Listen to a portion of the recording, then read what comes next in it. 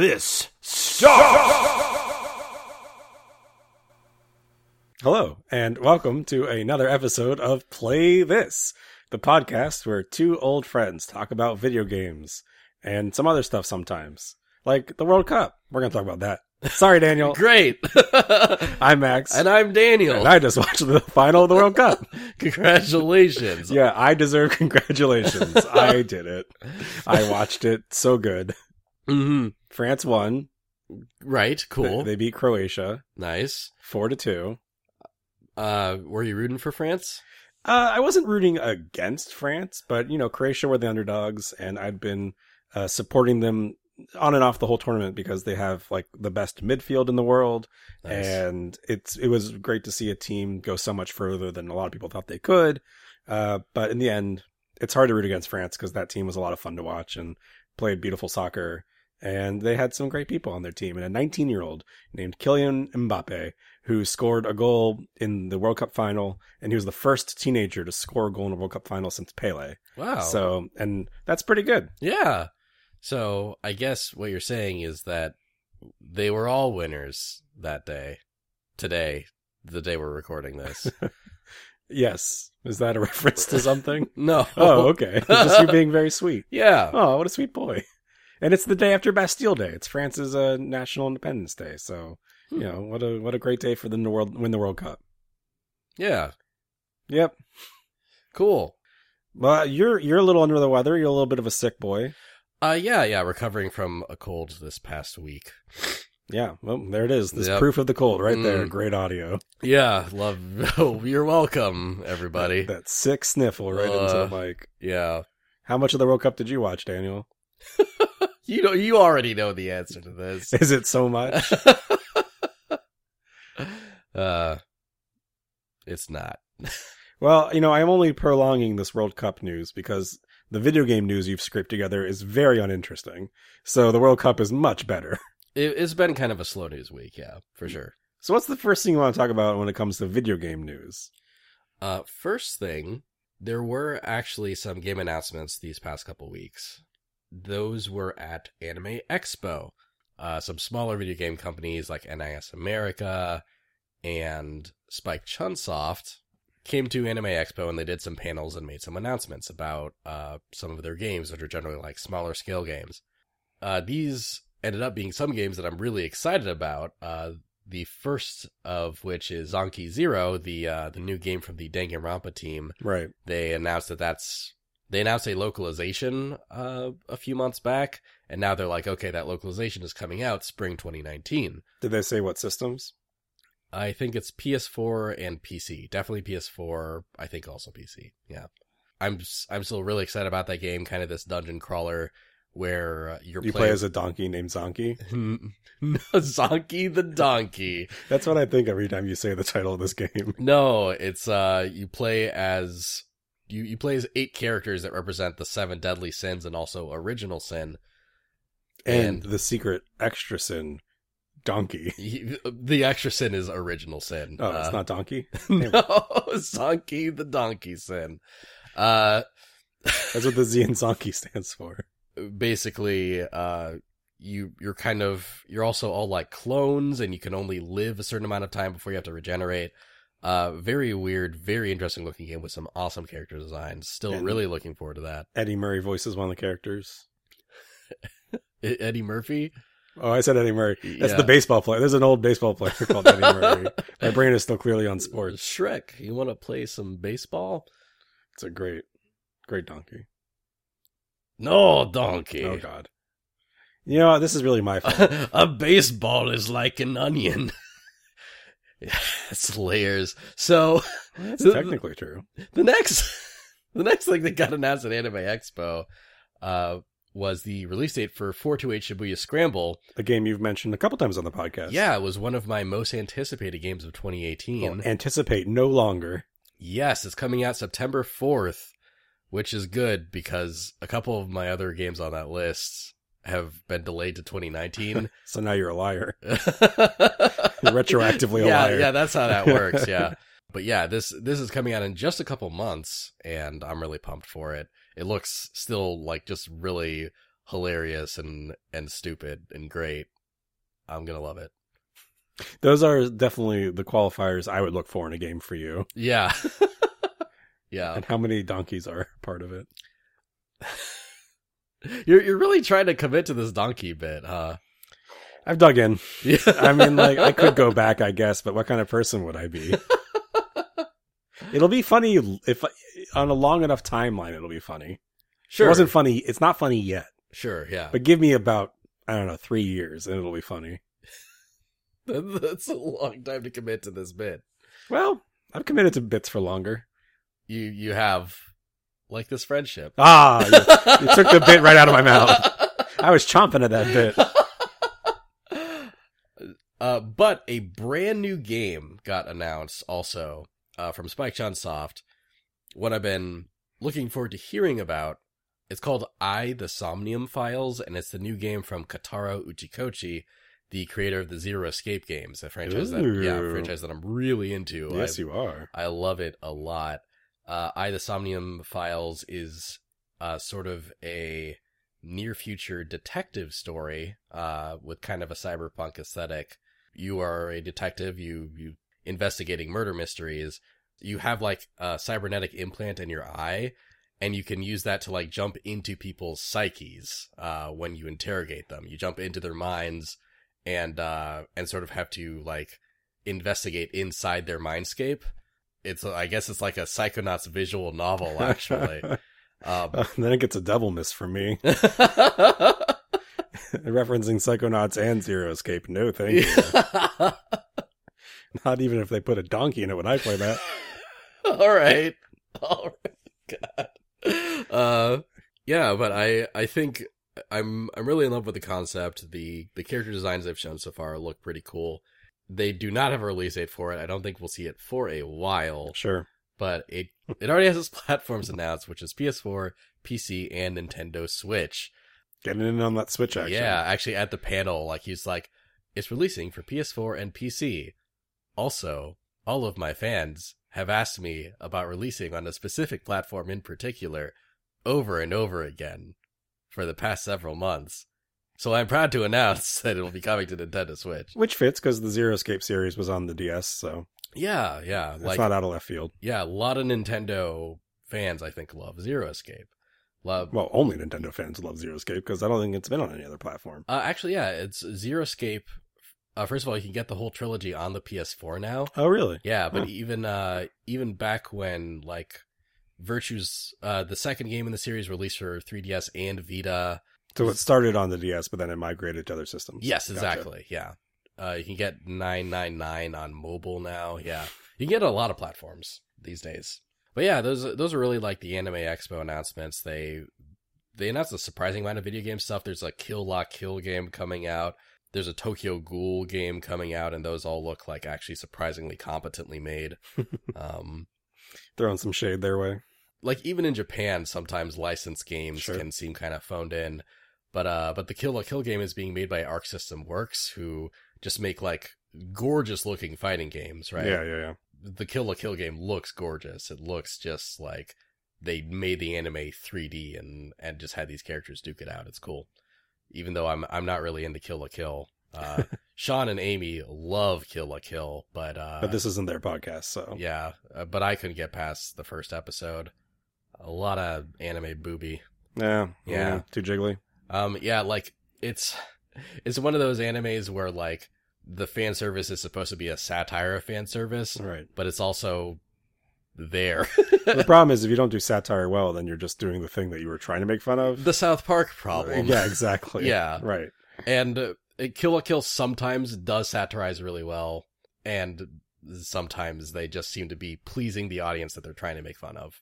It's a really fine line to walk. Thin, yeah. Not a lot of people should even try that one. Yeah, it's tough. So those are the games from the Anime Expo. As always, we get some great titles out of Anime Expo, if nothing else. Yes, yeah. Yeah, you never know what a game's going to be called. But, yeah. Some good titles. Oh yeah, The Somnium Files has like 3 different like double meanings too. Like he really went into it just like, oh yes. Oh, you mean an overwrought story thing from the person who made Zero Dark series? I don't believe you. You just called Zero Dark? Well, yeah, I did. Zero Escape series. Yeah. Oh, it's overwrought. Who would have thought? That's my tagline for Zero Escape. You know, you're lucky that, like, I love you and I want to be nice to you, because, like, I could just recommend those games. No, I've already played Zero Escape. You got like one ending into 999. Well, that doesn't count. That's one of our official rules for the podcast. If you get one ending in any game, you played it. Oh, I see. No, if you recommended that, well, I mean, the really good news for me is that I've got a baby coming soon, so I don't have to worry about any of your bullshit. But other than that, like, I would just say no. Yeah, that's I don't like true. that game. I don't need to play it anymore to know I don't like it. Yeah, that's true. That's fair. I'm sorry. I'm not sorry. I don't like that game. But yeah, one thing we didn't write down, but we hadn't even talked about it, and this doesn't need a lot of time. Right. But I saw that Skullgirls got announced for the Switch. That was also at Anime Expo. But yeah. Congratulations. Uh, You're a big fan of Skullgirls. There's a lot about the game that I do like. It's a really competent, like, it's a really well-made fighting game with a cool animation style, just loving the art's really good. Yeah, just really lovingly made by that team. Obviously, like, it has its issues, but it's cool that game's getting more life and getting more exposure, and more people get to play it. Like, I probably won't double dip on that one. Oh, really? But what I will be getting is the new game by the same developers coming out for the Switch, Indivisible, which is sort of this, like, Metroidvania / turn-based RPG. Oh, interesting. Game that they're making. That's a far cry from a fighting game, so. Oh yeah, except the RPG, like, has fighting game elements where, sure. like, you press buttons and time sequences to do combos. Yeah, that game looks amazing, and the character designs are so much, like, better and less fan servicey than Skullgirls is. So they learned. Yeah, they did. They did. Good. It's good when a developer can learn. Yeah, the character designs in Indivisible are actually, like, really good. I've just been really into, like, every character I've seen in that game. It's cool. Nice. So, that little segue aside, the other piece of news and by we I mean Daniel wanted to cover was stuff about Sonic the Hedgehog movie. So I'm just gonna, like, check out for a minute while Daniel talks about that. So yeah, it is kind of a slow news week, so I thought it might as well be worth mentioning that the Sonic the Hedgehog movie actually started filming this week. I hadn't been following it too closely because I figured there's a lot of video games that get picked up to make movies out of. I feel like video game movies 90% of the time just end up in development hell. Like, there's been a Halo movie in talks for, like, the past decade and a half. The World of Warcraft movie actually did kind of happen eventually. Like, last year, I think. Yeah, a year or two ago. But a lot of the time, video game time movies just kind of don't really happen. But they've gotten their main cast for the Sonic the Hedgehog movie, and it's actually started filming, so I guess it exists now. I guess it's going to actually exist. And the interesting thing about that, compared to what you were just saying with, like, movies that end up in development hell, is that Sonic the Hedgehog is in no way relevant right now. Like, in terms of, like, mainstream media. Yeah. Not in the way that Halo is or was when it was in development. Right. Yeah, not nearly as relevant as it used to be, for sure.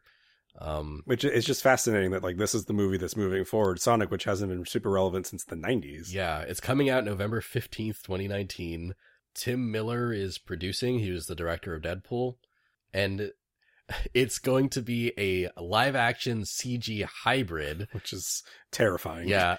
The confirmed cast is James Marsden, I think, is like a cop, basically. Oh, he's not Sonic. No, he's not Gotta Sonic. go handsome.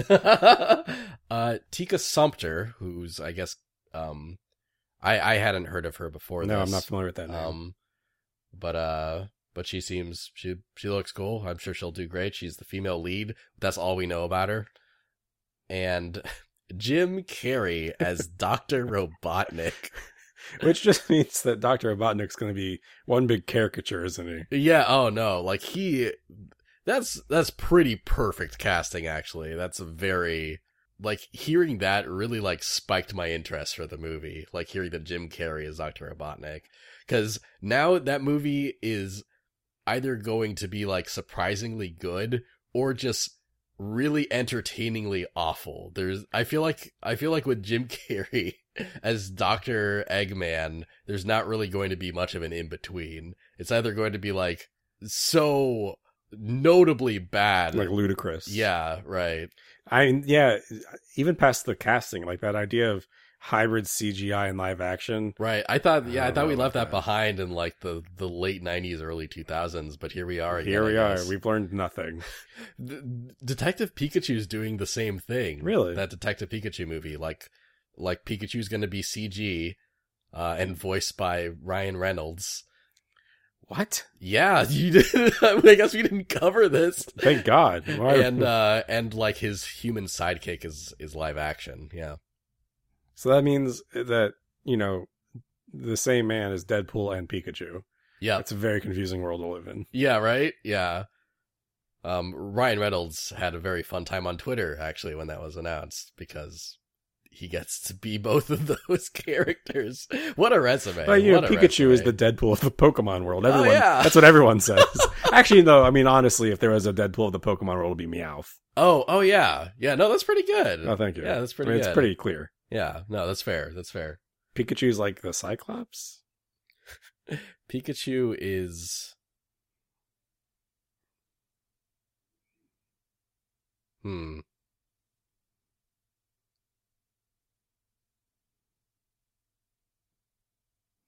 want you to leave every second of this pause in so people know exactly how long you thought about this.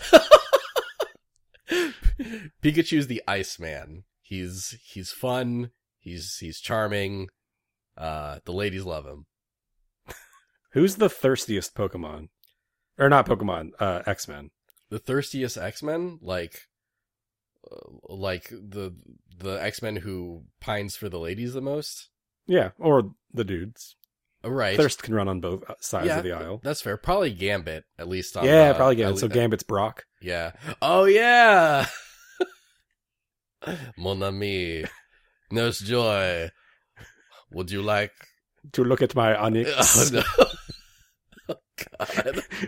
Yeah. Take a peek and it could be a Steelix. Oh Jesus. Remy, no. Oh, energy shot. I don't know what accent that was, but it was not Cajun. That was terrible. we're both very talented on the accent. Yeah. Very, very good at accents. Better at accents than staying on topic on our podcast, though. Right, so Sonic the Hedgehog. Oh, because we need to talk about this more. Yeah, but apparently the movie might just be called Sonic. Why? Single word. Who cares? Who cares? We're Great. talking about Okay. video game news. Yeah, exactly. We're supposed to be talking about video game news. May just be called Sonic. That's not news. That's gossip. And not even interesting gossip. No, you're There's right. not a Kardashian to be seen. Well, we don't know the full cast of Sonic yet. That's right. That's a good point. Actually, fun fact for you, Max, Paul Rudd was actually at one point in talks to be in this movie. Now, that would have had me interested. Yeah, he hasn't confirmed, so I don't know if it's fallen through or what. James Marsden might have the role that he was in talks to play. I love me some Paul Rudd. Yeah, they were actually talking with Paul Rudd about being in the Sonic movie at some point. Don't know if that'll pan out or not. I love Paul Rudd a lot. You do. He once did an interview, and he's very self-deprecating, at least in interviews. Right. And he referred to his body looking like a thumb. And that comment has stuck out to me for the years since I heard and or read it. No, I love that. Yeah, this is the first time I've heard the Paul Rudd thumb story from you. So I think that's just that lens. Yeah. It's such a good way to describe yourself, and such an unexpected way to describe yourself if you're a movie star. And like a handsome one.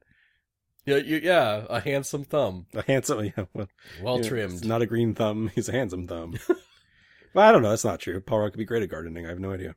I wouldn't put it past him. That's true. He seems talented in like a lot of. And he's good with ants. Oh right. I'm like, what? What has Paul Rudd worked with ants?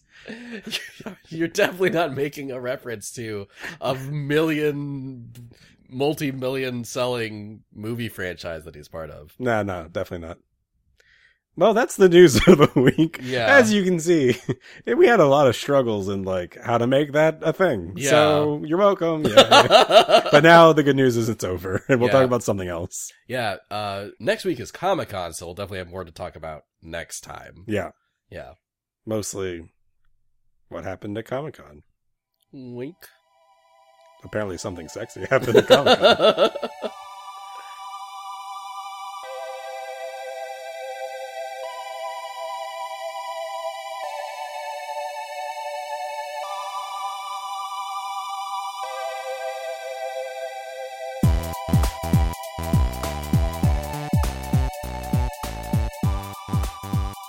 So that was the news, as it is. I mean, news with quotations around it. And now let's talk about, in addition to Hollow Knight, what else we've been up to the last couple weeks. Daniel, I think as is tradition, why don't you start? Sure. Amy and I played through Life is Strange Before the Storm. What did you think of it? So Before the Storm is a prequel to Life is Strange, and it was made by a different team than Don't Nod Entertainment, the guys that made Life is Strange. Right, because Don't Nod was busy making Vampire, a much larger game than Life is Strange. Yeah, Vampire, and they were working on Life is Strange 2 as well, and they didn't want to be distracted by this prequel project. But you kind of can't tell. Oh, really? Yeah, like so sometimes you can tell a little bit, because occasionally you'll just see character animation that is particularly jank. Oh yeah. Like there's a couple sequences where like Chloe will try to like turn around, and she'll do it like a character model is being moved, and not like the way a person would turn 180 degrees. Other than that, I was really surprised by the quality of Before the Storm, actually. I would say that I actually liked it like about as much as I liked the original Life is Strange. Oh, wow. Yeah. How long is it? Each episode is probably about 3 hours, so Okay. It's a 3-episode game with a bonus episode that's like an hour or an hour and a half long. So, like 10 hours. Yeah. And yeah, it's pretty good. Like basically you play as Max's friend Chloe during the time period that Max is in Seattle, right? During the period Right. that they are apart. So you sort of get to see the phase of Chloe's life where she befriends Rachel Amber and sort of has a lot of the developments that are just referenced in the first game in passing, when Chloe kind of talks about how Max not being around ruined her life, right? The story doesn't have any supernatural stuff like the first Life is Strange does. It's much like lower stakes for sure, but it tells a pretty cool low stakes story. And one thing I thought was pretty interesting is that during this time in her life, Chloe is canonically an insufferable teen. Right. Right? She's just being like, this is when life goes kind of off the rails for her, and she's just like, it's established that she's been kind of an awful person while Max was gone, but you still get a lot of choice in this game. So like, while you are an insufferable teen, you kind of get to decide how you get to be an insufferable teen. Oh, good. So because for us, our teenage years are every year further and further in the rearview mirror. Right. So it's nice to be able to go back and be a dick again. Yeah. Yeah. Like, for example, like, there's a lot of conflict with with Chloe's stepfather, David, right? Who at this point in the game has just started dating Joyce, and he's about to move in. They haven't gotten married yet. And you can choose to be really aggressive and antagonistic toward David, right? Or you can just be passive aggressive and standoffish towards David instead. So like you guys are at odds with each other either way, but like but the type of tension is different. Like they managed to actually make it feel like what you do has an impact on what happens, while still sort of adhering to the canon, right? That's cool. It's really impressive, like how they were able to tread that line. And one thing I love about the game, though, is that it actually like has some standalone moments in it that are like highs of the franchise so far for me. Oh, really? Yeah. Like there is a sequence in the first chapter of the game where Chloe just gets to, you have the option to just play a session of a Dungeons and Dragons game as Chloe with a couple of the nerdy students, and you can like name your character and like, that's a cute touch. and make a bunch of choices as them. You get to choose your class? No, the GM gives you a pre-rolled character, Oh, a okay. barbarian who I named Calamastia in my run, I decided that Chloe would really get into this, right? Sure. That she'd, like, Chloe can either, like, sort of, like, half-ass it. She can be like, oh, I'm Jeff, the barbarian, you know? But instead, I had her be Calamastia and get, like, really into it, and her, like, that was a lot of fun. Like, the writing of that sequence made it very clear that whoever wrote that sequence was into D&D, right? Right. And then there's another sequence in the next chapter, where you participate in a production of The Tempest. And I feel like I should give some backstory on us. Yeah. Max and I, when we were in high school, we were both like really into D&D. We both Although loved... in separate groups. Yeah, in separate groups. Right. Yeah, but yeah, we were both really into tabletop role playing and played a lot of it. And we were both in the theater program at our school. Our senior year, we were in a production of The Tempest together. Max was the lead, Prospero, and I was Trinculo, the jester.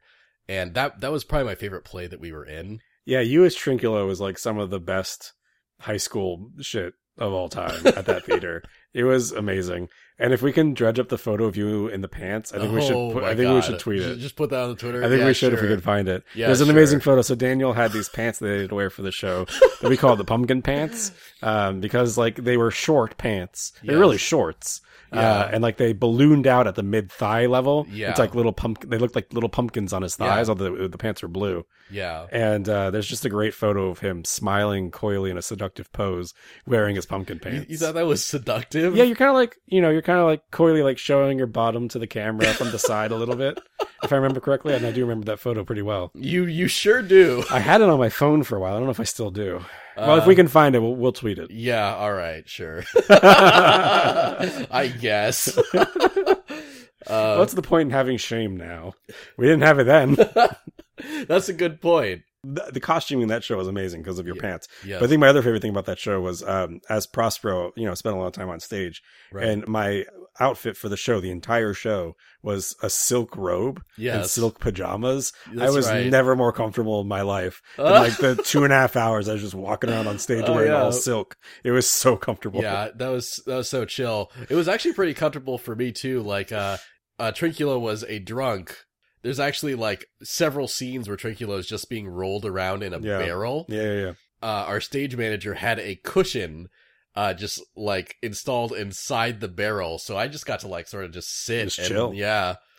Deliver my lines. I think the rest of your costume too was pretty comfy, if I remember, because I think it was no shirt, vest. Yep. I was wearing like an open buttoned vest. Yeah. And like a little like bowler hat almost. Yeah, it wasn't quite a bowler, but it was like a little hat. Yeah, it was like a little hat. Yeah. You gotta find that photo. Yeah, true. So like usually like when you're on stage, it's hot up there. Like lights are getting shown on you and you're just like sweating. So I just like got to be like borderline shirtless up there, just feeling that breeze. With some high cut shorts. Yeah. Your legs were breathing, your chest was breathing. You're having a good day. Yeah, no wonder that was the best production I've ever been in. Yeah. Man, what a great show. Yeah, that was a lot of fun. And so before the storm, when Amy and I played through it, it's like, oh my God, this is the Daniel game. Like, first D&D and then the Tempest, like the Tempest specifically. Right. And yeah, like those two sequences are just so well done. Like, again, like the whole production of the Tempest, like you can tell that there are some theater kids in that writing staff. Like the theater teacher is just like spot on over the top and like really over dramatic and just like living and breathing this play that he's doing, with his overwrought vocabulary and his just one of the kids calls in and can't make it to the performance and the drama teacher's just like beside himself like a great tragedy has happened. God, it made me so nostalgic. It sounds like it, yeah. Oh man. Yeah, I genuinely loved these moments, not just for the nostalgia they instilled, but just for like how surprisingly well written this whole game still was. It has those cool, quiet moments that we've talked about that we really enjoyed in the first Life is Strange. There's a sequence in another episode where Chloe, she fixes up a truck in the junkyard, that, you know, ends up being her truck. And you go through like each aspect of the car and see what's wrong with it and like, find ways to fix it up.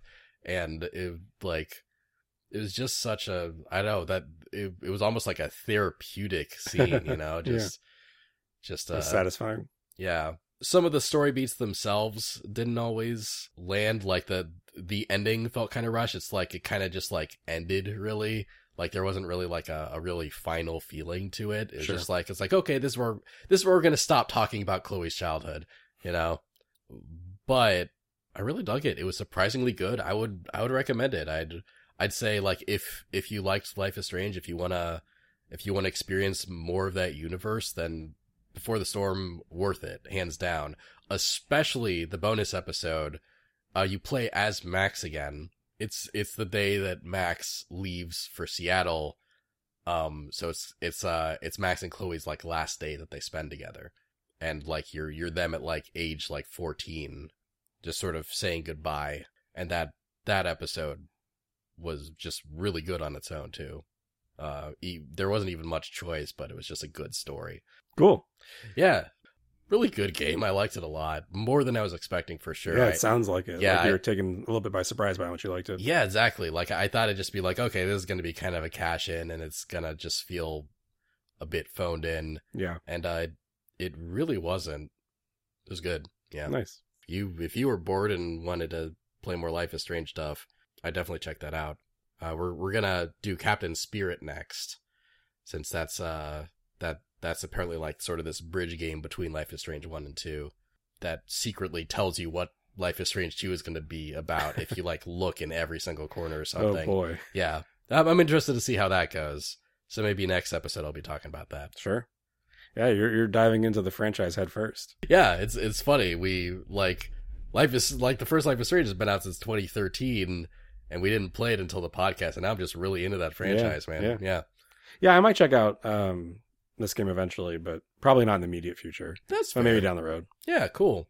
I'm not going to be playing many games in the immediate future, so that's fair. Yeah. But what have you been up to recently? Well, yeah, I mean, in terms of video games, one thing that like I think I kind of knew already, and I've mentioned it a few times on the podcast, but like I'm definitely learning even more from doing this podcast. Is I have a hard time jumping back and forth between games. Yeah, like I if I lose momentum, and this is true with anything like books, as well, or TV shows. If I lose momentum, it's hard for me to jump back into it. I need to keep that momentum up. Yeah, that's fair. I tried the Octopath Traveler demo, the new one, at your behest. Yeah. I did the Merchant as well. Tressa. And like I got a little bit into it. The story starts very slowly. It does. And I still don't think the combat's very interesting in that game. Right. And so I was like playing it and I'm like, well, I could be slogging through this. Or I could just go play Hollow Knight, which is very fun and exciting. Right. And like I don't need to slog through anything because I'm already like halfway through that game. So I'm just going to go back and play Hollow Knight. Right. Which isn't to say that I won't come back to the Octopath demo. Right. But this is just isn't the right time for you to be playing. No, right. Like it wasn't the right counter to playing Hollow Knight. I needed something that was also exciting. Yeah, I see. That didn't make me like, oh man, I wish I was just, running across a ledge or whatever. Right. I'm still not convinced on Octopath Traveler just from what I've seen. I just feel like it's a really slow game, and I know I haven't seen very much of it yet, and I'm sure it opens up. Yeah. But like, I just don't love the idea behind the combat. Right. Which isn't to say that I think it's bad. I don't. I just don't know that it's for me. Yeah. I don't know that I find it interesting inherently. Yeah. Which is hard to see how that could develop enough. Yeah. Again, it's not to say that it couldn't, but it's hard to see how it could. Yeah, I think that's fair. And it definitely does have a slow start, but I love that game. It's really good. I actually kind of had the opposite problem as you, where I was playing through Hollow Knight trying to get to the end, to the best of my ability. And then on Friday, Octopath Traveler unlocks on my Switch, and I just had to use so much willpower to not just play that instead of beating Hollow Knight. Because there's also Cult of the New. It's like, when you got a new game that you're excited about that just came out. Yeah, I mean, that's not, that happens to everyone, I think. Like that idea of like, oh man, this is fun because you were having a good time with Hollow Knight. Yes. But this thing it could be anything. Yeah. Like, you know what Hollow Knight is at this point, but Octopath Traveler, you haven't played it yet. So it could be anything, and it just unlocked, and you pre-ordered it. And like, that mentality is really tricky, I think. And like, you see it in video games, you see it in the board game community a lot. Or Cult of the New can just really take over, and like, you buy a game and you don't even play it, and you buy the next game. Right. Yeah. Oh man, I did get like, I did get like wrapped up into that for like a couple months with board games too. Like, there was just a stretch where I just kickstarted like 5 different board games in a row, right? Because like, ooh, this thing looks cool. Oh, this thing looks cool too. And they're just finally like finishing production now. So like every week for the past month, I've been getting a new board game that I don't really need. Yeah, I think I'm done with Kickstarter. Like, it's just, I don't think it is super great for consumers. It's on any level, really. It's not built for consumers. And I just like, I don't know about it anymore. That's fair. I think it depends on the thing that you're backing. Well, no, I disagree. Like, there can be positive and negative outcomes with Kickstarter. Right. But I think agnostically, when you look at it as a platform, it's not inherently built for consumers. No, you're right. I don't think there's any benefit to kickstarting anything anymore. You're right. You're right. Unless developers or designers do the bullshit thing where they make it a Kickstarter exclusive. In which case, then you're forced to use Kickstarter as the purchasing platform. Right. But that only works if we give Kickstarter power as purchasers. Yeah. So, like, that's not inherent. Like, I just don't think. I think I'm done with Kickstarter. Is the point? Yeah. I think that's valid. I think that makes a lot of sense. No, I guess we can talk about Hollow Knight now. Yeah.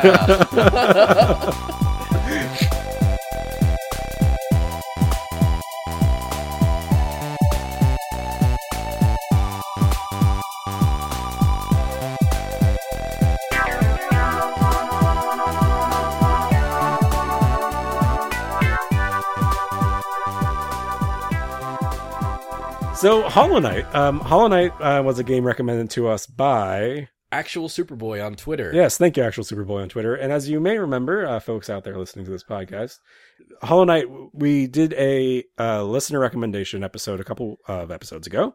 And we were originally going to play Hollow Knight coming out of that episode, but it wasn't out on Switch yet, which is we thought it would be, and then it wasn't. Yeah. And so we decided to play Psychonauts instead. And then during the time it took us to beat Psychonauts, which was a considerable amount of time, Hollow Knight came out on Switch. So we figured we would do everyone a solid. Since we said we would play this game, we wanted to play this game. Right. And then we did play this game. This game is called Hollow Knight, and we played it. Yeah. Yeah. And really, we did ourselves a solid by playing it. We really did. And playing it after Psychonauts. If I played Hollow Knight then Psychonauts, I don't know if I ever could have gotten more than an hour into Psychonauts. Oh, yeah. For two games that share very little at all. It's really easy to compare them. Yeah, I feel like my experience with Hollow Knight was really informed by my experience with Psychonauts, it's like there's just so many moments in Hollow Knight where I was like, oh man, this is what Psychonauts should have done. And, they're such different games, but I found myself saying that to myself so much. I think there's a moment 5 minutes into playing Hollow Knight where I texted you. Yeah. I don't remember exactly what I said, but it's something along the lines of, well, this is different. Yeah. Because just controlling the character felt so much better. And obviously, let's take a step back and be fair. Yeah. We're talking about a game that came out 13 years after the other game we're talking about. Completely different system, completely different development team. Yeah. But still. The way the character controls in Hollow Knight is so much more satisfying. Yeah, we talked about how in Psychonauts, your character movement and your controls weren't always consistent. You would do something 10 times and expect it to happen the same way each time, but it would not. And a lot of deaths, a lot of failures that happen in Psychonauts are the game's fault and not yours. In Hollow Knight, every time you die in Hollow Knight, it's your fault. Except for the 1 or 2 times my Joy-Con didn't do what I thought it would. Yeah, that's not Hollow Knight's fault either. That's the Joy-Con's fault. But no, the vast majority, the overwhelming majority, 99.999% of the times I died. Yeah, it was exactly because of my fault. I knew exactly what I needed to do. I knew how I could beat that boss. Yeah, I just needed to do it and be better. Yes, exactly. And that is such a more satisfying way to play a game. Yeah, it really is. So just to have a little bit of a spoiler-free overview of Psychonauts, here we go. A spoiler-free overview of Hollow Knight. Hollow Knight is a game, it's a Metroidvania game. I think when we were first talking about playing it those episodes ago, I maybe said it had roguelite elements. It doesn't. I was less familiar with the game at the time. It's pretty much an up-and-down Metroidvania, I would say. Yeah, it's definitely a Metroidvania, but it definitely has several influences from Dark Souls. Yes. Yeah. Yeah, it is heavily influenced by Dark Souls, absolutely. It brings some of those Dark Soul mechanics into the Metroidvania ecosystem, if you will. Yes. Who is Hollow Knight developed by? Team Cherry. Yes. Yeah, that's it. It's off the top of my head. Team Cherry. And it originally came out a couple years ago, and it is now out on Switch, which is how Daniel and I both played it. Mm-hmm. And I would say overall it's a really satisfying experience to play it on the Switch. Like, yeah, it's a good port. I don't have, I'll be transparent at the top of this to say I don't have a lot of Metroidvania experience to begin with. Right. But when I think about Nintendo systems, in modern day, I don't necessarily think about them being like the fine control system, like, that you're going to, play a game that necessitates a lot of quick decisions and like reflexes. Maybe that's my prejudice against Nintendo. And, certainly games like Celeste have come out in recent memory to push that. Sure. But this game controls super well on the Switch, I would say. And it's really satisfying to play. I myself have played a lot of Metroidvanias, both Metroid and Vania. And I actually agree that sometimes there are aspects of this game that are more satisfying than both, that like it's really just really exceptionally well done, this game, both in terms of like its controls and the exploration is just, oh my God. The exploration in this game is so impressive. It's incredible. So organic, so intuitive and open and inviting, that like I am surprised that Nintendo didn't supervise development of this game because it's exceptional. It's incredible. Yeah, I want to talk about the exploration more when we get into the spoilery territory, because there's a lot of things I want to say about exploration in this game, but on a high level, I completely agree with you. It's such a fun game to explore. Yeah. So just a little bit of basic information about the game. Right. In Hollow Knight, you play as this adorable little bug. Right. Who doesn't have a name. No. And he's so cute. And I played this game entirely handheld my entire time playing it. I probably should have played with the Pro Controller more. Right. I probably would have had a little bit of an easier time. Right. But I'm stubborn and I played handheld the whole time.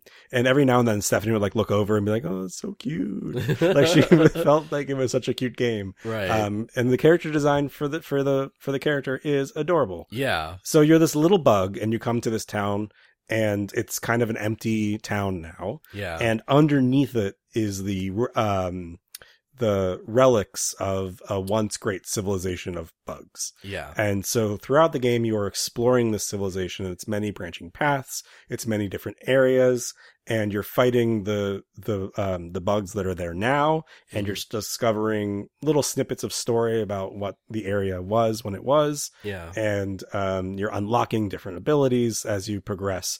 And it's really just a game in that Metroidvania style of unlocking areas, finding new equipment, and collecting collectibles. Yeah. Yeah, it's funny, like it definitely sort of adheres to the Metroidvania formula, sometimes like borderline religiously. Yeah. But it manages to feel like a completely new experience at the same time. Absolutely. Yeah, it feels almost like a game in its own genre. Yeah. And maybe that's because I have less experience with not just Metroidvanias of old, like Metroid and Vania, right. But like that, there's been a lot of Metroidvanias in the last couple of years, especially on PC. It's been a pretty booming genre. But I can't think of another one that I've even seen that plays exactly like Hollow Knight. Oh, no, definitely, because like unlike Metroid, unlike Castlevania, it has such like precise platforming and combat. I've never had to put so much focus on where I am and how I time my jumps and my hits as I have in Hollow Knight with this genre. Like, it almost reminds me of games like Meat Boy, with like sort of its platforming precision, but it puts it in this kind of game, and it does it really well. Right. Yeah. Yeah, it's like Super Meat Boy meets Dark Souls, meets Metroid, meets Castlevania. Yeah. And then is also its own thing. Yeah. And it's really a gorgeous game, also, that should be said at the top. Yeah. It's really beautiful. The presentation is incredible. We'll talk about more when we get more into it, but it's just a really gorgeous game. It really is. I think one thing that really like makes the identity of Hollow Knight so unique actually is sort of its Dark Souls influence on top, like just sort of blanketing this genre, you know, Yeah. like so much of what I love about Hollow Knight is like, you know, I've never actually played a Dark Souls game, but so much of what I love about Hollow Knight is the stuff that people keep telling me is great about Dark Souls. Like the challenge and the Yeah. learning from your mistakes. And Yeah, exactly. Like the fact like the game is like it's punishingly hard, but it's the kind of hard that is always overcomable with practice and fixing your mistakes.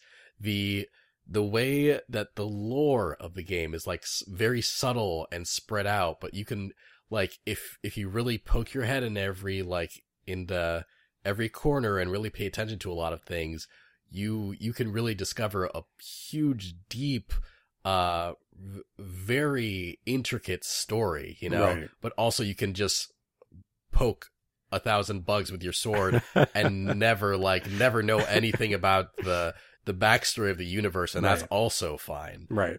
I think another point in that case is that the game is massive. Yeah. Like last night I beat the first end boss of the game. There's Right. another true boss after that. Right. And I did that at the 35-hour mark.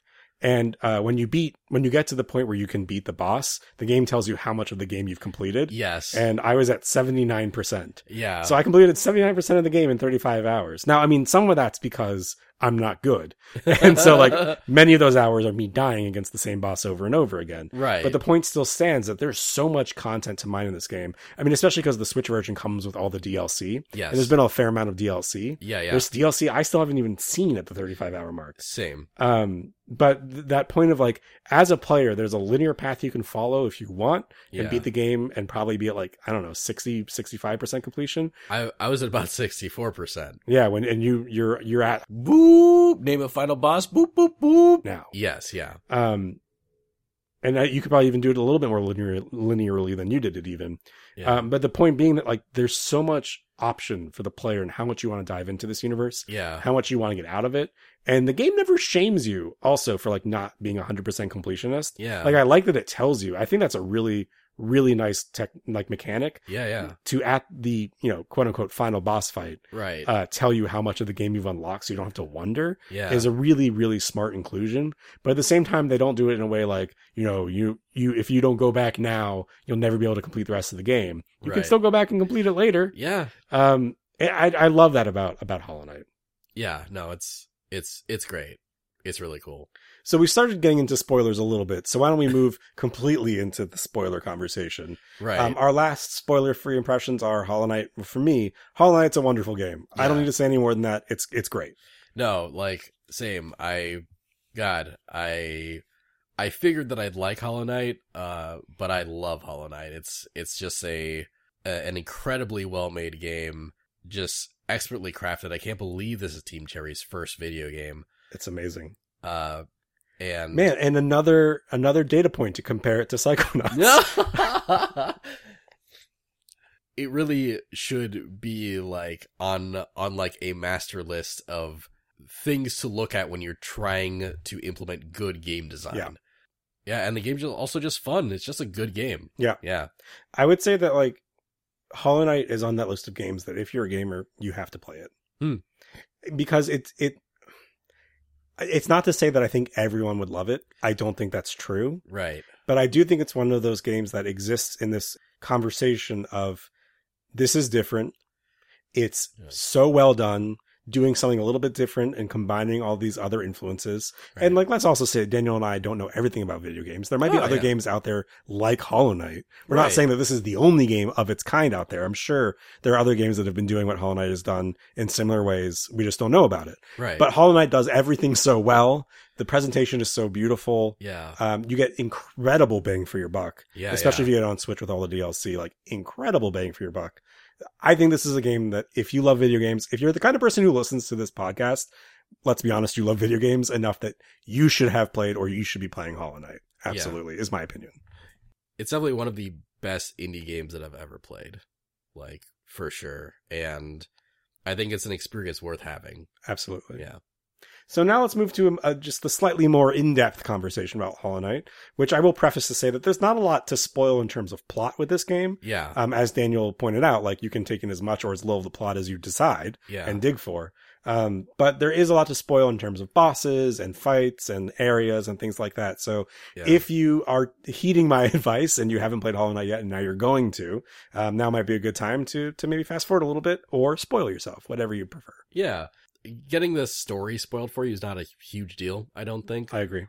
But so much of the selling point of this game is kind of the wonder of discovery. Yeah. You know, like just seeing these things for the first time, seeing them surprise you, and the world just throws a lot of unexpected things at you. If you get to have those things smack you in the face with like no previous knowledge, I was a big fan of that experience for myself. I agree.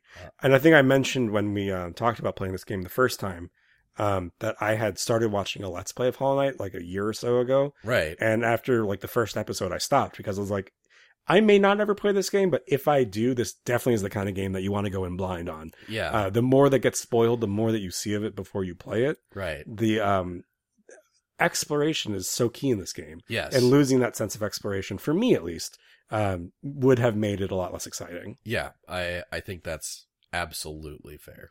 So with that caveat out of the way, with that prefaced, let's dive in. You started talking about story a little bit, and I'll be honest and say that the story feels a little bit, I don't feel like I fully understand the story. Right. I did find a lot of the little like hidden story bits and dialogue.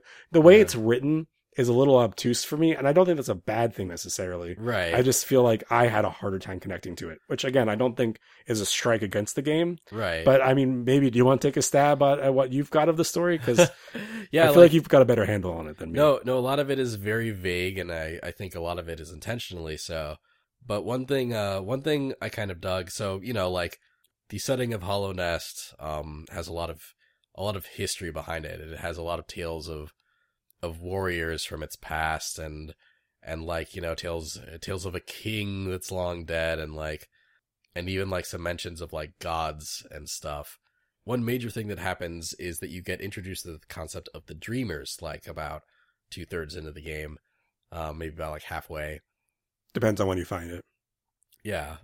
And basically when you find these things called the Dreamers, you get the thing called the Dream Nail that lets when you hit people with a dream nail, you can read people's thoughts, and sometimes you can jump into their consciousnesses and sort of fight like their dreams. A lot of the people, when you hit them with the dream nail and you read their thoughts are not infrequently along the lines of, it's like, oh, this thing doesn't know what he is, you know, like it's like, oh, this one is here, stay calm, you know, like, and there just seems like to be a lot of implication that your character is very important. Your character is like the reincarnation of like a long gone warrior, or maybe even you're sort of a minor deity, or you might be like a dead god, you know, like it's, I never really got quite what they were fully hinting at, but the mystery behind what you are is very cool and very interesting. Other than an adorable little bug man. Yeah. And you are an adorable little bug man. That's for sure. So the narrative is I would say like an add-on to the game. It's not main purpose of the game. Correct. But it helps build out the world, helps make the game feel more full. Yeah. And just to echo the point, like I do like, in agreeing with what you said, I like the way that they dole out the information, that sometimes story stuff is like hidden behind a false wall, or like you've got to come back to an area that you were in before, but now you've got a power that lets you get to a new space. And then all you find behind it was like a little tablet. Yeah. I think that's really cool that like the game treats story as a collectible almost. Yeah. In the same way it treats like the crests and the various other things that you can get that make you better. Yes. Yeah. No, I think that's cool. Never really played through a story like that, but I've never played through Dark Souls. That's, right. That's apparently how they do things, and that's kind of neat. Yeah, I think we're both ill-equipped for that comparison, because neither of us have played Dark Souls and don't really have much interest in playing it. Although maybe now it's changed after playing Hollow Knight. Who knows? Yeah, like I've said on this podcast before, I've thought about picking up Dark Souls remastered when it comes out for the Switch. And this has definitely increased my interest in doing that. I don't know if I'm going to bite the bullet on that just yet, but but I see the appeal now more than I did. I think what I've learned from playing Hollow Knight is if I'm going to play a Dark Souls game, it needs to have an adorable little bug man.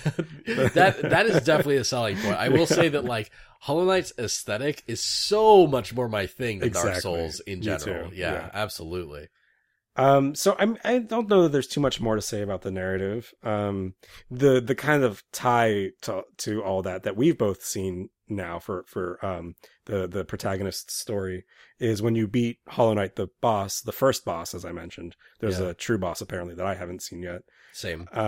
There's a little cinematic that plays afterwards, and essentially you just take his place bound in chains. Yeah, in this like chamber. Yeah, you become the Hollow Knight. You become the Hollow Knight. That's what the game was hinting at, and like that's a cool full circle for the game. Yeah, no, that's really cool. That's a neat ending. You know, obviously kind of ominous and sad, but very cool. And yeah, I was into that. It should probably be worth like saying explicitly that I did not beat the game, right? But I got really close. You got to the point of fighting the first final boss. Yeah, exactly. So you have enough experience in your belt. Yeah, I was fighting the Hollow Knight over and over, and I basically got to like the 2/3 point of his patterns, and then Max came over and watched me die to him like 3 times, and then we were like, okay, let's record. Yeah, I think what happened, which is, you know, not to be a surprise for trying to finish a game before a podcast, right, was at a certain point you just started committing to finishing the linear story. Yes. But you didn't get necessarily the tools you might have needed to make that fight easier. Oh yeah, exactly. Like you're missing, I would say, 1 or 2 things that I think would make that fight a lot easier for you. Yes. For instance, there's a dash you get later in the game that gives you 2 things. One, it gives you a little bit of invulnerability when you do the dash. Yeah. So you can dash through enemies, you can dash through attacks, which is extraordinarily useful for late game bosses who are very hard. But also there are little mist gates that block off certain areas in the game that you can dash through. You can dash through those. So like you get exploration out of it, and you also get combat ability out of it. Yeah. And there are a handful of late game bosses that I could not have beaten without that dash. And like the fact that you got as far as you did on Hollow Knight without it is pretty impressive. Because like I said, and you know there are obvious. Also, let's say that there are speedruns of this game of people beating it with like very few tools and just being very good at video games. So like none of these things, and that's the other great thing about Hollow Knight, is none of these things are necessary. Everything you collect just makes your job easier. Yes. But the game is completely beatable with what you start out with if you're very good. Right. I mean, other than the exploration stuff, obviously. I just mean in terms of combat. Oh, yeah. So in the plot discussion, also, I think, tangential to that is the characters. Yeah. And the world of Hollow Knight is populated with amazing characters. It really is. I love the characters in this game so much. Me too. Oh man, what a good cast. What a good like supporting cast of like just all these weird bug people. Man. They're all based off of different bugs in such cool ways. Yes. I think I have a handful of like really favorite characters that inhabit the world, but one of my favorites is Cloth. Who's like a cicada that carries a big bashing stick. Okay. And you find Cloth the first couple times, and Cloth is kind of like cowardly, and like you're saving them, and every time they're like, oh, you know, you're so brave, and I want to be more like you. Aw. And I'm going to get spoilery here, but if you encounter Cloth enough times and inspire them, when you fight an optional boss at the end called, not at the end, but an optional late game boss called the Traitor Lord, Cloth shows up and helps you fight that boss. Oh my god. And then dies. Oh no. And there's no way to save Cloth in that fight. Oh like no. if Cloth shows up, they die. Right. But then they're so grateful that you helped them get over their cowardice, and like this is the way they wanted to die. And it's like such an amazing, beautiful moment. And Cloth is like such a cute character. Holy I love crap. that character. Oh man. And that arc is amazing. Like I love that about Hollow Knight, that you encounter these same characters multiple times. Right. And depending on how you encounter them when and like what you do, right. You have different branching paths with them. Yeah. Which is just a great little thing. Again, we're talking about a game that like is the studio's first game. Right. Is that true? Yes. Yeah. Team and Cherry's like there's first game. so many things that you would expect from a more established, more polished development team that like are such great little things that in game design really add up. And one of those things is having all of these amazing interactions. Yeah. Oh man, that's a really cool arc. Yeah, it's a great arc. Do you have any particular favorite characters?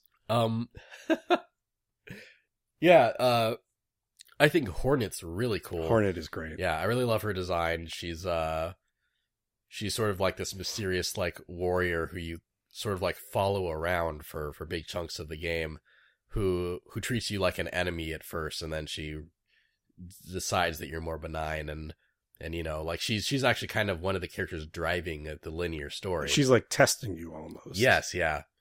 But she's really cool. Just a badass bug girl. Like her a lot. There's a couple of just like really small, really silly characters. Like there's this one like really like chubby like shopkeep character. I forget their name, but as you approach their shop, you can kind of hear them like laughing, like in their shop. They're like, "Hoo hoo hoo, oh ho ho ho." Oh, you're talking about the map seller and like the guy who sells maps. Oh no, you're talking. Sorry, yes, I know what you're talking about. You're talking about the charm maker. Yes, the charm maker. Yeah, the charm maker. Like and then like you walk in and they're still giggling to themselves, and then like you go to once you decide to shop with them, they just like look at you and like sort of like steeple their hands together, go like ooh, like the sound design in this game is amazing. Oh, the sound design is phenomenal. Speaking of which, probably one of my favorite incidental characters is one of the sort of recurring side quests in the game. Is that there are these little like green caterpillar things called the grubs, like trapped in these jars throughout the universe that you can like break the jars and like set them free. And it doesn't have any narrative impact. It's just like a little bonus thing that you can do. And they're so cute. Their design is so adorable. And when you set them free, like you can sort of hear them. You can sort of hear them crying like as you get nearby them. And then when you get near them, they get like excited, like and then you like break the jar and they're like they make like little thankful noises and then burrow into the ground. Eventually you find kind of their lair. You find kind of the place where all the grubs go, and their dad is there, and he's just like this big like purple version of the grub with like a little tiny mustache. And when you show up, if you've saved any grubs who you can see in the setting, like you can see in this location, like he'll be happy to see you because you've saved his children, and he'll be like, "Oh hey, whoa, hey," like those are the like. That's pretty much all he does. He's just like ho ho ho, like he just makes like those cute little noises and then throws money at you, like or sometimes special items. Yeah, or sometimes special items. But yeah, he just throws gifts at you whenever you save his kids, and always makes like the same like oh like just really doofy happy noises, and it grows my heart 3 sizes every time I see like that little thing that happens. It's like saving those grubs is already satisfying enough because it's usually have to do a bit of platforming, or you have to like find a special area or beat a hard character. Yeah. So it's already satisfying to rescue them. Yeah. But then it's the satisfaction is grown by like seeing their interactions once you get back to their little home. Yes. It's amazing. Yeah. Like because initially that room is just like filled with like a bunch of like empty holes. Right. But the more grubs you save, the more grubs like come crawling out of those holes, and they're like happy to see you, and they just like sort of like wriggle around happily. It's adorable. And then like at one point in the game, they introduce a mimic grub. I don't know if you fought the mimic grub. The mimic grub. That was was such a mean trick. Yeah, no, it was awful. When you do the Coliseum, the mimic grub shows up again later. No. Yeah. Oh man, yeah. It's just like, you know, the grub's in the jar. You break the jar, and it goes like. And then like it just like grows like a bunch of like spines and like gnashing teeth and just like zooms at you like ready to kill you. And that really is like, that's such a clever take on the mimic. It is. Yeah, I love that because the mimic's a classic thing to reference. So it's a really cool way to do it. Yeah, broke my heart though. Yeah. Another character I also loved Hornet a lot. When you fight her mechanics are so cool. Yeah, she's got like this needle sword that she like will throw at you. Yeah, and she'll do this like jump up attack that like does a bunch of needly things in a circle, and that's actually like the one time you can heal. Yeah, if you jump into it, it damages you. Yeah, yeah. And she's so fast. Yeah, she's a great fight. Both times I don't know if there's more than 2 times, but the 2 times I fought her, she's a great fight. I think there might be a third fight. I don't know. I don't know about that. One final character I want to say also that I love is Zote, or Zote. I don't know how you're supposed to say his name, Oh, but like the the- mighty warrior Zote. Yeah, who's just always getting into trouble, right? Right. So like you have the option of saving him a couple of times. Mhm. And if you do, then eventually you get to see him in other places. Yeah. For instance, you fight him at the end of, I think, the first Coliseum. Have you done any of the Oh. Coliseum challenges? Have you unlocked the Coliseum? Yes, I did do the Coliseum, yeah. Did you do all 3 levels of it? I did the first level. Okay, I did the first 2. I tried the third one, but I had to give up. That's I had to fair. go do other stuff. That's fair. So you fight Zote in the Coliseum? I didn't see Zote. Oh, you must not have saved him then. The I second time. Yeah, I've saved him once, but not twice. Yeah, ouch. So you fight him, but then my favorite thing about Zote, so Zote is like this crotchety warrior who, like, every time you save him, he's very ungrateful. Yeah. He's like, I meant to be there. Yeah. How dare you interrupt my great plans? And then Yeah. you see him, at the save area in the Coliseum. Yeah. Like, I guess if you've saved him enough times, he's like down there. Right. He's like, if you fight me, you'll regret it, sort of stuff. Right. Then you fight him and beat him. And then, if you find another character named Bretta, who's like a little grub woman who owns the house next to the shopkeeper in Dirtwood. Oh, okay. If you find her, then her house unlocks and she's like obsessed with both you and Zote. And you can fight a Oh. dream version of Zote in her basement. And it is so fucking hard. Oh man.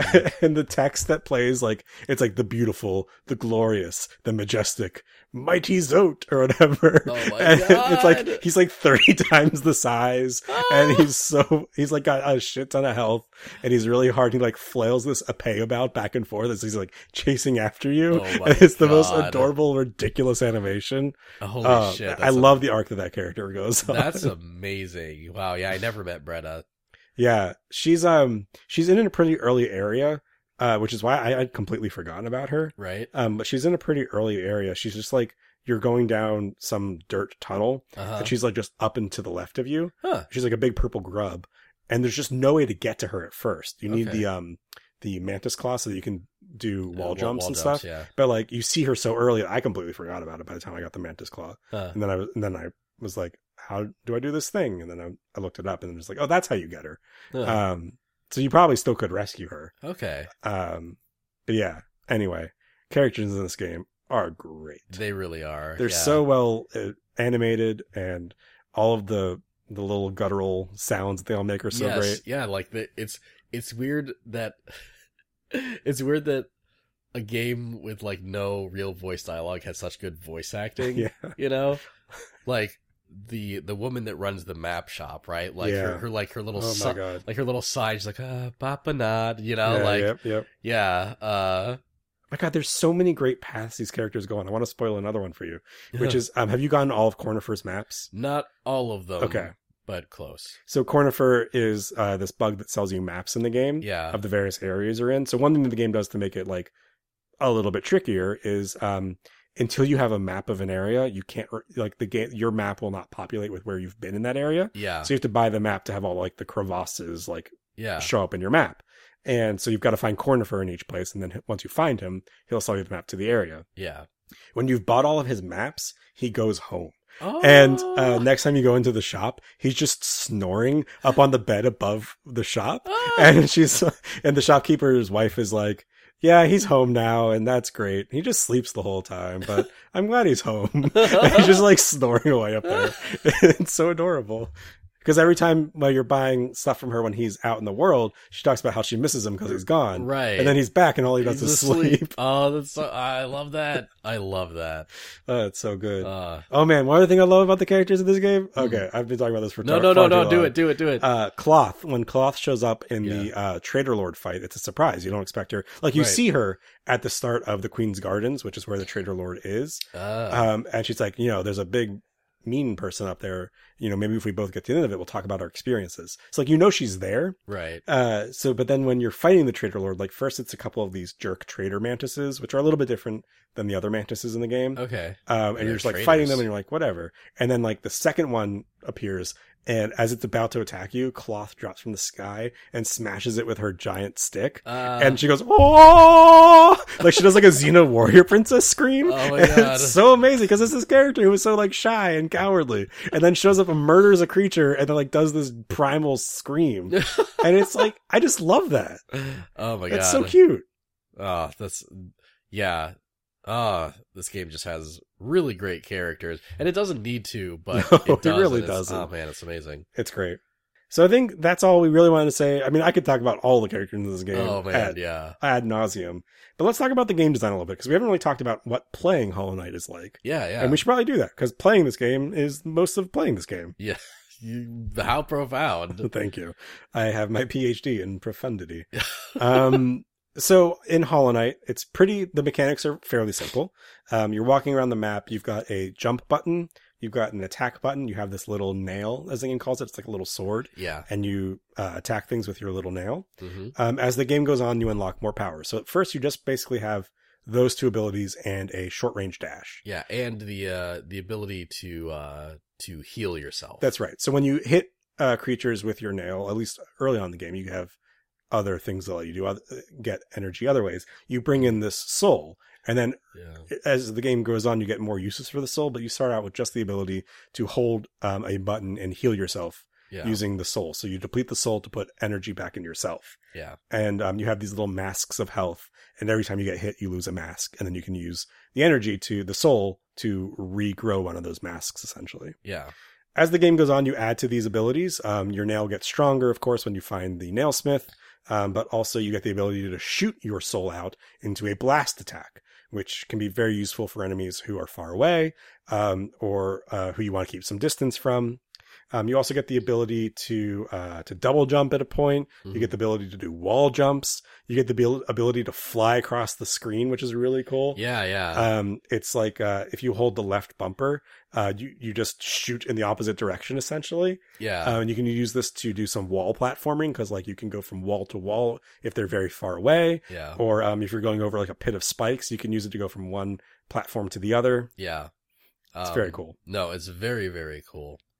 And yeah, like the more abilities you get, like the cooler some of like the traversal puzzles in the game get. There's one sequence where like you need to get across like this long gap. You do your fly move where you like just jet across the screen, but then like you hit a pillar, so you need to like wall jump on the pillar, jump onto the other side, and it's surrounded by spikes. You need to like do your jump like really specifically. Yeah. And you get to the other side, and then you jet again. Then finally there's so many obstacles in the way that you can't like jet. You have to just like jump from the pillar, and there's a bunch of spikes beneath you, and you just need to whack the spikes with your nail from above to sort of give Bounce yourself off of them. just bounce off of them and give yourself like upward momentum as you also like go across this area just filled with obstacles. And it's just so many like daunting like things like in your way simultaneously, but like it's just really satisfying to get to the other end and pull it off. Like I think some of the hardest platforming puzzles I've ever done are in that game, and like I was capable of doing them because of all the tools they gave me, and it's so satisfying. And friend of the podcast, Colin, is further ahead in this game than we are. Yeah. And he's let us know that there's an area called the White Palace, which is all platforming. Yes. There are actually no enemies. Yeah. And apparently it's extraordinarily difficult bit of platforming. Yeah, he called it like Meat Boy hard, basically. But I think, the as you unlock the abilities, everything's so fluid. It feels like really great to do all these platforming challenges. Oh yeah. I think one bit of really excellent game design, specifically is, your regular jump, just your B jump, is pressure sensitive, which is such a brilliant bit of game design. So when you press jump, it's not just the standard height you jump to every time. The harder you press it, the higher you jump up to, with an upward bound, of course. But this makes for some, you just like fly. You just fly out of the switch. But this makes also for some really challenging platforming, because like every now and then you'll have spikes above and below you, and you can only jump so high, or else you hit the spike, and then you'll have to start the platforming over. So having that pressure sensitivity on the jump makes for so much more dynamic gameplay. Because it makes their ability to craft challenging platforming exponentially more interesting. It's just a really brilliant piece of small but impactful game design. I agree with that. Also, one thing I love about sort of the progression that you unlock these power-ups is that this is the first Metroidvania I've seen where one of the last power-ups you get is the double jump. Right? That's usually one of the first things you get. But because like this game is so like platforming dependent, and the double jump makes so many of these platforming sequences easier. Like they make that one of like the last rewards you get, and it just feels so good when you finally get it. Yeah. Yeah. Yeah, and this ties into the exploration aspect, but like there's a lot of backtracking in the game to areas where you've been to before, but you couldn't get to a thing because you didn't have the tools. Yeah. And so once you finally unlock what you need to go do those things, and then you see what's on the other side of it, it's all very rewarding. And backtracking is no one's favorite thing in video games. Yeah. But I think for the most part, it's handled fairly well in Hollow Knight. Yeah, it's really good because like the world is so circular, and there's so many sequences where you'll be exploring like one end and then suddenly end up somewhere that you've been before. Right. And then it's like, oh, while I'm here, like I have like 3 new abilities that I didn't have last time I was here. Right. Why don't I explore this area in new ways? And like, yeah, it never felt like it's like, okay, I got to go back to this area. It's like, oh, hey, what's new in this place now? Exactly. I think one really good example of that is a zone I'm forgetting the name of, but you go to it pretty early. It's the one with like the balloon jellyfish guys. Oh yeah, it's not. Is that the fungal wastes, or is it next to the fungal wastes? It's either the fungal. I think it's that place next to the fungal. It's next to the fog. fungal.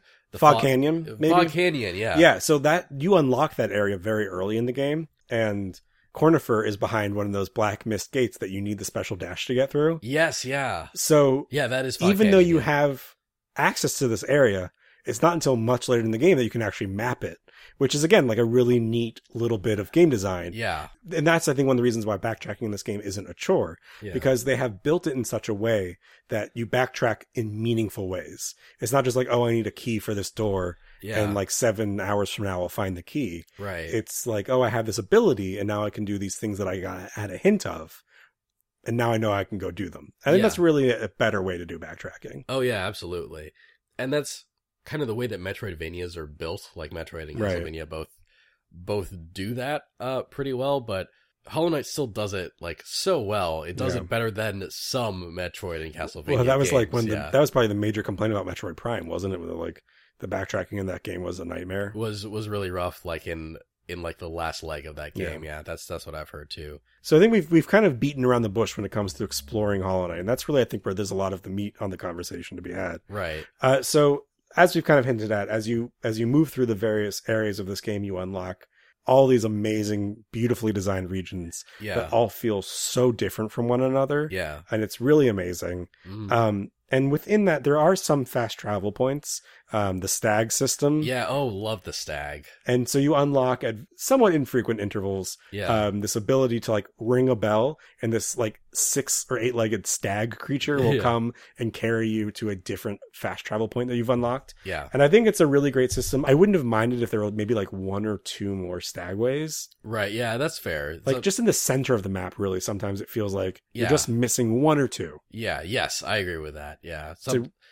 Sometimes they're a little far away from each other. A little Right. bit. Especially when you've missed something obvious and it feels like, oh God, I don't want to go back and do that thing. And you look at the map and it's like, I got to do like 10 minutes of walking to get to this place. Yeah. So I wouldn't have minded it just a little bit. That's fair. But the zones are all so amazingly rendered. Yes. And they're so detail rich. Yeah. And like I said, they all feel really different from one another. Yeah. And they're connected to each other in such meaningful ways. Yes. Yeah. That's all true. I agree with all that wholeheartedly. Yeah. I was giving you space to expand on that if you want, but like, it's basically like, that's kind of how it is. Yeah, no, I guess in lieu of that, I'll ask you if you had any specific zones that you really enjoyed exploring. The City of Tears, is just really cool, just filled with like all these, these abandoned buildings and these, it really sells the setting. This is sort of like the kingdom this great kingdom that they used to have, and you sort of see it in kind of shambles now. They just really communicate that in a lot of really cool ways in the setting, and I like that a lot. I really liked the Crystal Peak area, like super colorful, just like gorgeous. Yeah, a lot of like cool enemy designs, like those like bugs that just sort of like crawled along like the surfaces and shot lasers. Those are like, God, those are really frustrating, but like really cool. Yeah, I really like the whole aesthetic and vibe of Crystal Peak a lot. And I gotta give props to Deep Nest for giving me legit anxiety whenever I was down there. Yeah. And the music is so creepy and ambient. Yes, yeah. Deep Nest was just so tense. Every moment in Deep Nest was so just my back would hurt anytime I finished a Deep Nest run because I would just tense up while I was playing through it, and I'd like have to stop for a second and like relax myself after being in Deep Nest for too long because it was just such a creepy place, and all the stuff you fought in it was so creepy, and it was like Deep Nest is just so like dark and it's hard to see what's in front of you, and then a spider will just like a big gross spider monster will just come like barely out of your peripheral vision and just catch you off guard. Yeah. Oh God.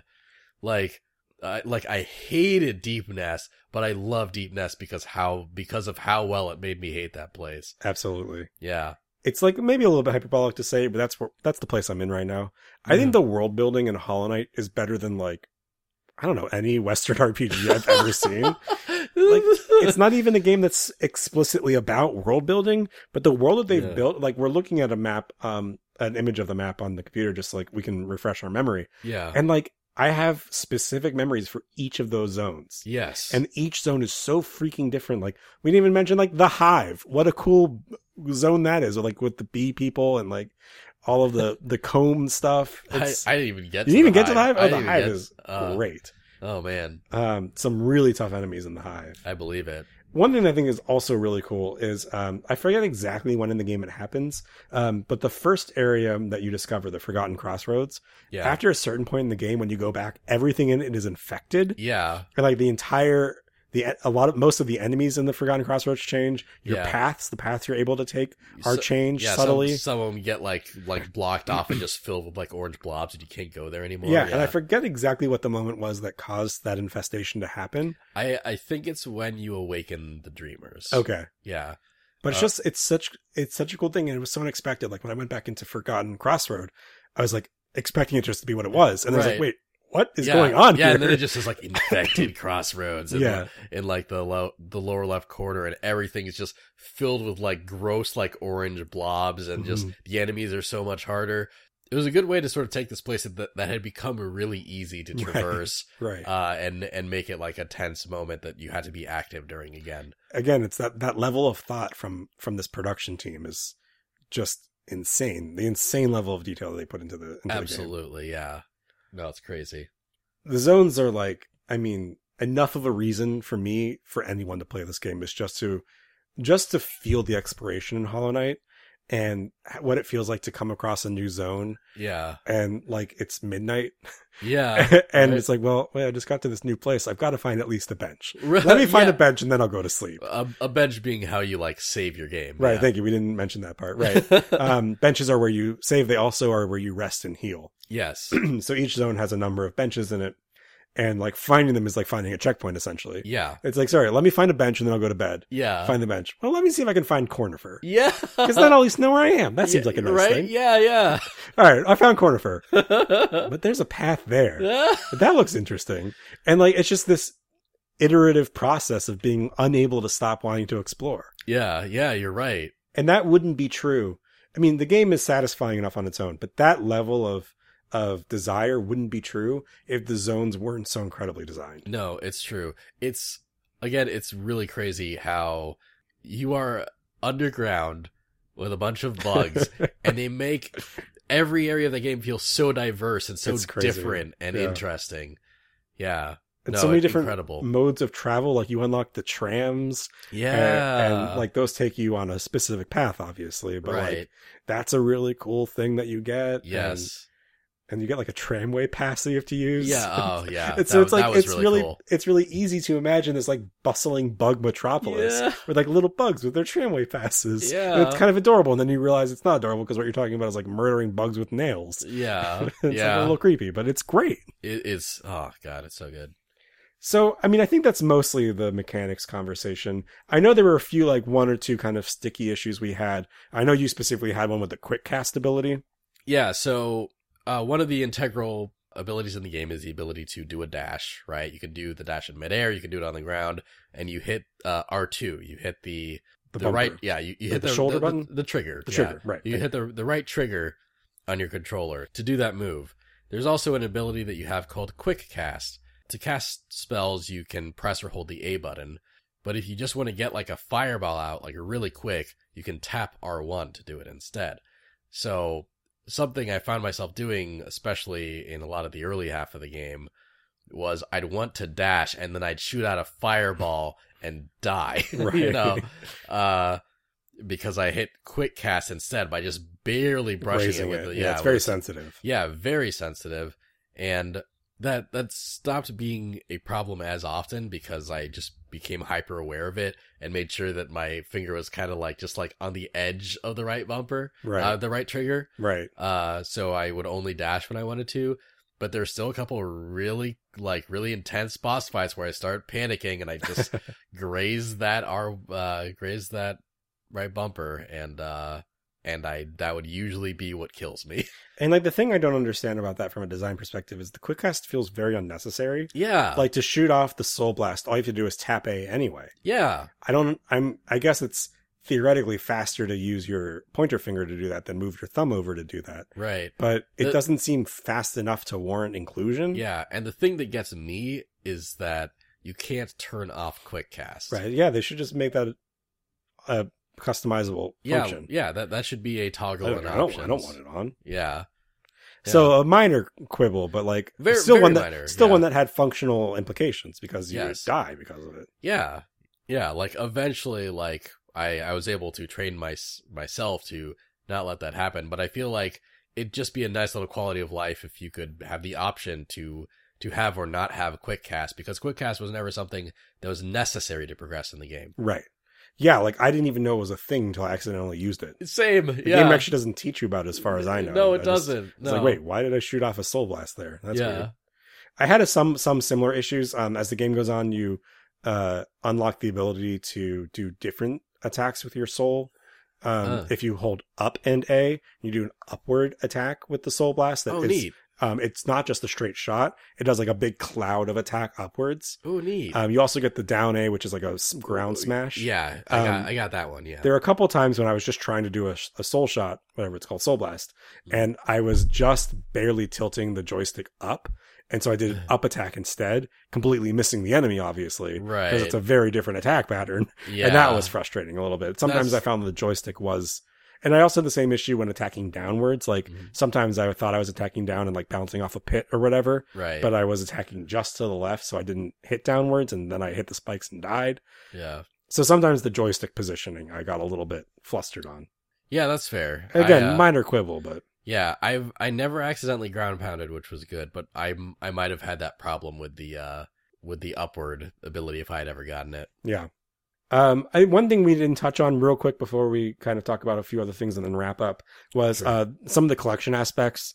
So just to rattle off some of the things you get in the game. Right. I think the most significant stuff you collect in the game are the emblems, which you can use to kind of in a customizable fashion. Charms. Yeah. So you get the charms. Yeah. Sometimes you get them from being bosses. There are various stores you can buy them from. Sometimes you find them from just, finding a random area on the map. There are many different ways you can collect charms. And they give you unique abilities that you can then switch into. You get notches, essentially, and each charm costs a certain number of notch slots. Yeah. And so you can customize it to your preference. There are charms that let you collect more soul when you attack enemies. There are charms that let you collect soul when you get hit. There are charms that increase the effect of your magic attacks, so those soul attacks we were talking about. There are some really useful charms that extend the range of your nail, so you can attack in a larger radius, which is important because your character is very small. So they're all like, there are, 30-ish charms or something like that in the game, that you can collect and, like I said, customize your loadout essentially and build the kind of character that you want to play with. Yeah. It's really cool. It's very flexible, and the charm loadout can really change your character and the way that they feel.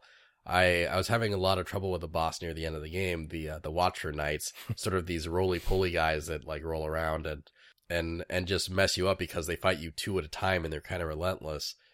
And I just kept losing to them, so I went around, I explored some more, and I got a bunch of charms, and I changed my whole loadout so that I could heal myself faster and have more life to start and just do some things to make that fight more easy to deal with. And I finally beat them, like barely too. But it was cool that I was able to have such an effect on the fight by changing my loadout like that. Yeah. There's another little bit of great gameplay design in that there are also hidden interactions behind the charms.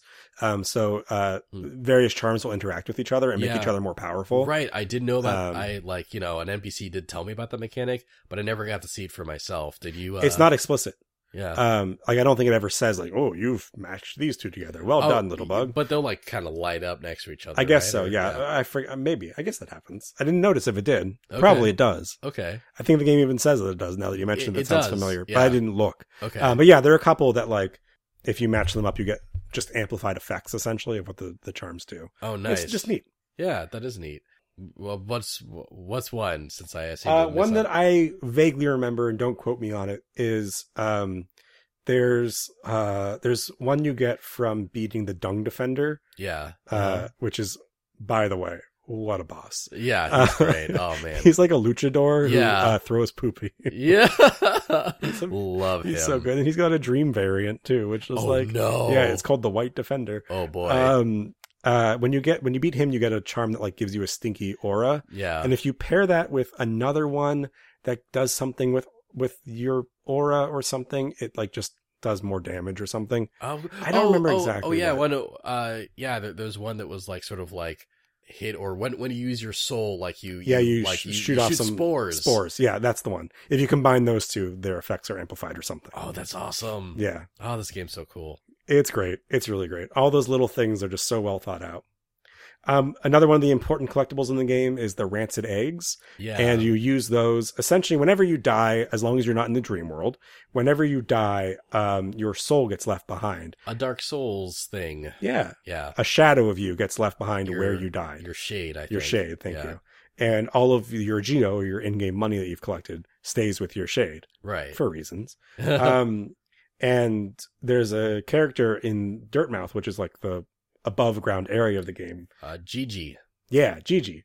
And if you give Gigi a rancid egg, Gigi will bring your shade back to you. Yes. So instead of having to go find it, like this is a real lifesaver in terms of time. If you're off exploring further than you've done a bad thing. Yeah. You've explored too far. You're too far from a bench. Yeah. You don't know where you are because you haven't found the map yet. Yeah. And you die against some random ass boss, and you know you can't go back there. Yeah. You go up to Gigi, you give her a rancid egg, and then she'll bring your soul back up for you. Yeah, because if you die a second time after your shade separates from you, your shade holding all of your money disappears and gets replaced with that new shade. I have definitely lost at least 3,000 Geo in this game. Oh yeah, no, I've lost about like 6,000 or 7,000 Geo just to that shit. And there's ways to. I love the way this game like teaches you things just without any tutorials, just by giving you life lessons. Yeah, exactly. And like, and when I lost 3,000 Geo at once for the first time, I was like, oh, that's why there's a bank in this game. But the bank it's like, you got to get to the bank. I never used the bank because I just didn't want to take the time to do it. Yeah, I actually never used the bank either, but that, like, I remember when I first saw the bank, I was like, that's stupid. Why would I ever need a bank? Then you lost 3,000 Geo and you're like, fuck. Yeah, exactly. And I'm like, oh.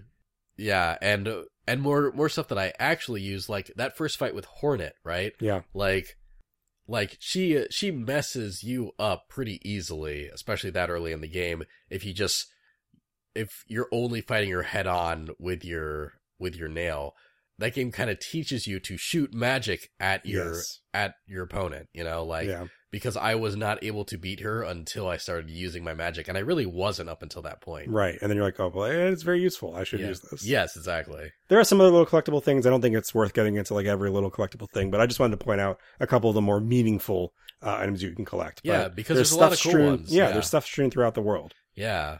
Yeah, it's all over. It's all worth collecting. It's all really cool.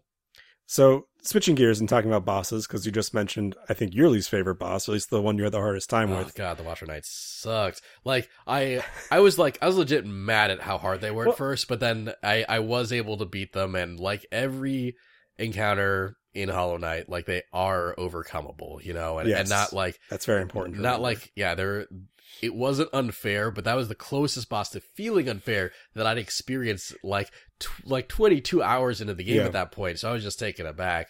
But really, like, it was just like, oh no, I was just really underleveled and really inexperienced, and I needed to build myself up more and come back stronger. Like, And I'm laughing over here, but because what's really funny about that to me is I didn't have that hard of a time with the Watcher Knights. right. And I think that's a point about Hollow Knight is like every gamer is going to have different struggles and things that they're better at. Right. But yeah, the Watcher Knights, I definitely tried them for probably 20 minutes before I beat them. Right. But it didn't take me that long, all things considered, compared to a lot of the other bosses. I didn't have as hard of a time with them. Right. I actually really liked that fight a lot. I thought it was really engaging and like fast paced and really interesting and really dynamic. They were a huge pain to me. Because, well, this is interesting because you were saying that you don't really use your magic all that much. Yeah. And I think for me, the easiest way to beat them was to wait till so essentially their attack Yeah. pattern is they attack you in twos. Yeah. Usually you can kill the first one before the second one joins. Yeah. I was able to do that eventually. And you have to beat them 5 times. Yeah. There is a 6th one, but there's a way to kill him before he fights you. Yeah. So you have to beat them 5 times essentially, and they'll fight you essentially in twos. Yeah. And the way I ended up doing it was I would use my down attack to like bounce off of them as they rolled at me. Yeah. And then when they would line up, I would just spam my, my soul shot at them. By that time, I had the upgraded version of the soul shot and the charm that made your magic more powerful. Yeah. And so I would just like keep doing that. And they died pretty quickly because each of them was not super high health. Yeah, that's eventually what I had to do. Like, I did end up equipping. I usually didn't have the make your magic stronger thing equipped. At the time I first fought them, I had the weaker soul shot. Oh, yeah. Several other things in which I was weaker. So, like, I went back, I got those things, I came back, and eventually ended up doing what you said you did, bouncing off of them and kiting them with magic. Yeah. And that's how I finally won. But man, it was still close. I had like 1 health left. I was like, Yeah. There are a few better feelings in Hollow Knight than beating a boss with 1 health left. Yeah. Oh, and then man. like freaking out because you don't have any soul and you need to explore a little bit more. Right. It's like, what's around this corner? Yeah. Please yeah, don't be an right, enemy right, or a yeah. spike. The bosses I had the hardest time with obviously are the dream bosses. Oh, yeah. So they're- Daniel mentioned the dream area stuff a little bit. Yeah. But essentially there's these optional bosses where once you defeat certain in-game bosses, there are dream versions of them, which are basically like them on steroids. I think there are 5 dream bosses in the game. I beat one, I beat the Lost Kin, and then I fought a handful of others and was like, fuck this, and have not gone back to them since. In particular, the Soul Master, I don't even know how I'm going to beat him. Oh, I don't know what I'm supposed to do against the Soul Master. And Zote, his dream version is very hard. Right. Those bosses are tough. Did you have Yeah. any bosses in particular that you enjoyed fighting? Yeah, there were a couple that I really liked. I think my favorite is the Collector. So we talked about the grubs. We talked about the cute little collectible bugs you get to save. There's this tower that you unlock with a key called the Love Key. And once you unlock it, you just hear like sort of this creepy laughter coming from it. I don't think I fought this boss. Oh, I don't think I've been to this area. Oh man, it's amazing. So yeah, there's a place called the Love Tower. You get in there and you just see like all these bugs in jars, right? Some of them are like, most of them are just dead, but some of them are just Oh, like, no. so some are just I've like, definitely not been to this area. some of them are just like enemies, like trapped in jars. And the farther you go up the tower, like the more you just hear like this laughter, like, like, you know, like very, Creepy. very, yeah, very, very creepy. And you also hear some grubs like sort of crying, like, and the laughing is like as if they're like playing with the grubs or something. And then you get into the boss room and just this bipedal thing with like 6 arms, and they're like twice as tall as you, with a face that's like kind of similar to Hollow Knight's, but like more like sort of unhinged and like sprawled out, like just like lands, and like it just lets out like this insane laugh. They're like, and then they just like, the boss fight is them like jumping around erratically while insanely laughing and like clawing at you, jeez. but then they'll just jump up like into the sky where you can't reach them and drop down jars, right? And the jars will shatter and other enemies will emerge from them, like Oh my bugs God. bugs that you fought, like, you know, That's like a very hard boss archetype for me. Yeah, you know, like those little firefly bugs that like shoot orange stuff at you. I hate those guys. The little roly-poly guys. Yeah, they'll just drop down jars that like those enemies will pop out of, and they'll attack you, and they'll be attacking you. And as they're attacking you, the collector will jump back down and try to hit you while you're trying to deal with these other bugs. Oh my god. Right? That sounds tough. Oh man, I spent like 2 hours on the collector alone, but I loved that fight. Like, it was so frustrating, but the collector was A, so entertaining and so crazy and hilarious, and B, like, the more I fought it, like, the closer I got, it just like, I'm like, oh, I'm so close. There was actually one point where, I landed like the last hit, right?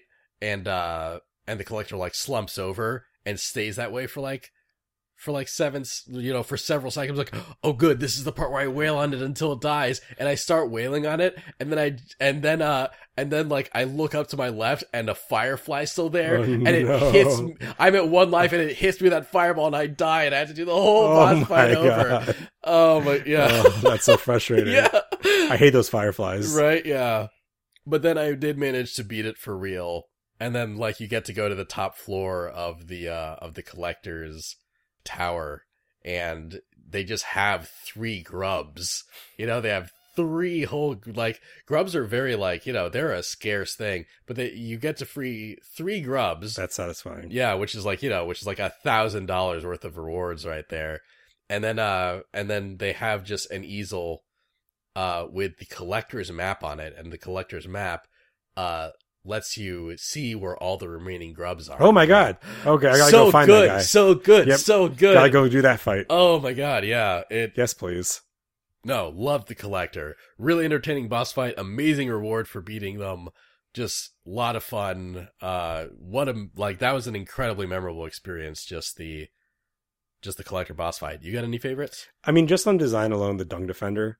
Like, Dung what Defender a cool freaking design. No, amazing. And like, not a very hard boss fight, but a fun one. Yeah, really fun. I think the hardest non-dream boss was the Trader Lord. He does double damage. And like, I spent the most amount of time on that of any fight other than a dream boss fight. That's fair. And beating him was very satisfying because that was a bitch of a fight. Yeah. It wasn't my favorite like fight design. Right. But it was very satisfying to defeat. Nice. One really cool fight that I liked a lot was the Mantis Lords, actually. Yeah. Like, very cool. Yeah, like basically you find like these 3 like, you know, very regal looking mantises in chairs, and then one of them jumps down and fights you with like some pretty tough attack patterns, but then they get like pretty predictable. You know, it's like, okay, cool, I figured this out, and then you beat the first mantis, and then he goes back up and he slumps down in his chair. And then the other 2 mantises jump out of their chairs, and you have to fight both of them simultaneously while they're both doing different elements of the attack pattern. And then it was like, oh, I wasn't really fighting the boss until now. That was definitely one of the times in the game where the difficulty ramped up. Yeah, like, that was a definite difficulty spike. Yeah, but learning that attack pattern, like you level up as a player by playing that boss fight. Absolutely, and it's really cool, really satisfying. And I love the Mantis Lords in particular because they're basically like in a section of the game called the Mantis Village, filled with all like these mantis enemies and stuff. After you beat the Mantis Lords, the mantis enemies stop attacking. Yeah, you get an achievement called Respect. Yeah, and then they'll just stop. And every time you approach one, they bow to you. Yeah, exactly. There's it's actually such a great piece of design. Yeah, right. There's actually a room in the Mantis Village where you like walk in, and there's a door that a mantis just like locks before you can get to it. They just like hit a switch, and the door like latches up and you can't get past it. But once you beat the Mantis Lords and you go back there, they unlock the door for you and bow. It's such beautiful design. Yeah. I think the Mantis Lord fight was the first time I texted you like, oh, ... yeah. Because like, you know, you've heard Hollow Knight's a hard game, and up to that point, like there were difficult moments. Right. Like I said, I think that was when the difficulty really spiked for the first time. Yes. But a great fight. Yeah, no, fantastic. So I want to start wrapping up the conversation, and the last thing we want to talk about is presentation. Right. I feel like we've covered a lot of it already. Yeah. The music is very atmospheric, and it's not overly noticeable, but it's well done. Right. The art is gorgeous, as we said. Yeah. And I think one of the real, we've kind of hinted at this, but one of the real standout components of the design is the sound design. Yeah. And this actually, again, ties back to one of the conversations we had about Psychonauts. Yeah. Which was that the game would try to clue you into where some of these collectibles were, Yeah. but they didn't know how to fade in and out the sound design. Yes. So you just stand in one area because you're like reading some dialogue and you'd hear a bag crying its fucking heart out in the corner. And you couldn't do anything about it while you're trying to read this dialogue. But in Hollow Knight, you can hear these various, like each of these characters we've mentioned, like Cloth and Cornifer and Zote, they each have their own like little sounds they make. Yeah. The bosses have little sounds that they make too sometimes. Yeah. Some of the enemies do, and all these other things. And so like just by listening to the environment, you can tell when you're getting close to something. Yes. And like the grubs that's mentioned, you can hear them crying.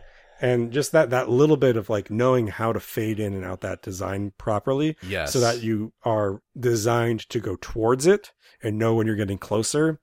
It's excellent execution. Yeah. No, I agree with that completely. There's actually one enemy in particular. There are these little bats that like hang on the ceiling. Yeah. And then when they notice you, they light up and they zoom towards you and explode. And there's this big explosion radius that does like 2 health to you, which is huge. That's a significant double chunk. Damage. But when you're in an area with those bats, you just hear like their little like yeah, they make a really cute sound actually. Yeah, and then they just like scream when you get close. Just like knowing that they're near is what makes those enemies balanced. Yes. And like as a whole, the art is beautiful, the animations are beautiful, but the sound is really, I think, like one of the standout design components for me. No, God, the sound is probably some of the best sound design I've seen in a video game. It's just everything is placed exactly where it needs to be. Yep. Every aspect of this game's design is so like meticulous and so well thought out. Nothing is there by accident in this game. That goes for like the entire design process for this whole thing. I'm like fascinated by how well designed it is. Yes. And the fact that like it's not like a first party studio of a game company that's been doing this for decades. The fact that this is just this is the first game and they just worked on it for like 6 friggin' years. It's very impressive. Oh man. This game is inspiring, how well it's made. It really is. I agree with you. And the fact that there's so much DLC content. Yeah. The game Hollow Knight never feels bloated to me. Yeah. Like I never feel like, oh God, more exploration or oh geez, this enemy. Right. Like it really all feels so intuitive to the world and inherent to the world. Like it all feels like it has a place. It never feels extraneous or bloated. Yeah. Which is really impressive. Yeah.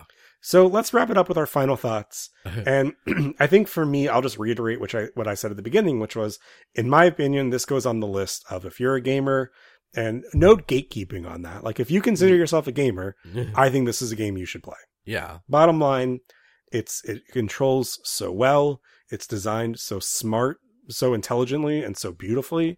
And if you love video games, if you love playing video games, you should play Hollow Knight. Yeah, I'm going to piggyback on that. If you're the type of person that like has been hearing all this Dark Souls and like Cuphead and stuff hype, and you're like, I don't want to play a game that's built to be hard. I am also that kind of person. Yeah. That's generally not my thing. I like being able to beat the games that I play, but this is a game that is hard in a way that encourages you and helps you get better at it. It is always challenging, but it is a surprisingly forgiving game. Like it gives you so many outs. It gives you so many ways to make the game easier for you. Even when it does things like take away all of your gold, all of your geo, there are ways to give another bug an egg so that you can get it all back without having to do too much exploration. Yeah. It's hard, but it's not punishing. Yeah, I kind of gave my final thoughts by accident. That's that this game is so meticulously designed, so well crafted that it's just like this game feels like a miracle. This game, it's a piece of art. It feels like if one thing was done wrong, it could have like all like shattered and fallen to pieces, but everything is in the perfect spot that it needs to be. And it like if you're just into games and the way they're made, this is such a good thing to experience. It's such a worthwhile game. Absolutely. I think Hollow Knight is one of those games that is really emblematic of sometimes the most meaningful story a game tells is you playing it. That's cool. Oh, no, thank you. There's narrative in Hollow Knight. Like there is a story that the game is trying to tell, Yeah. but really that's secondary to the story of you playing through the game. Yeah. And games that can pull that off are few and far between. And I think when a game like that comes out, I think it is incumbent on gamers to play it. Yeah. Like that is really freaking cool. Yeah. No, it's awesome. It's fucking awesome. This game's real good. Those are my final thoughts. This is a great game. I love it. So go play Hollow Knight. Yeah. Do it.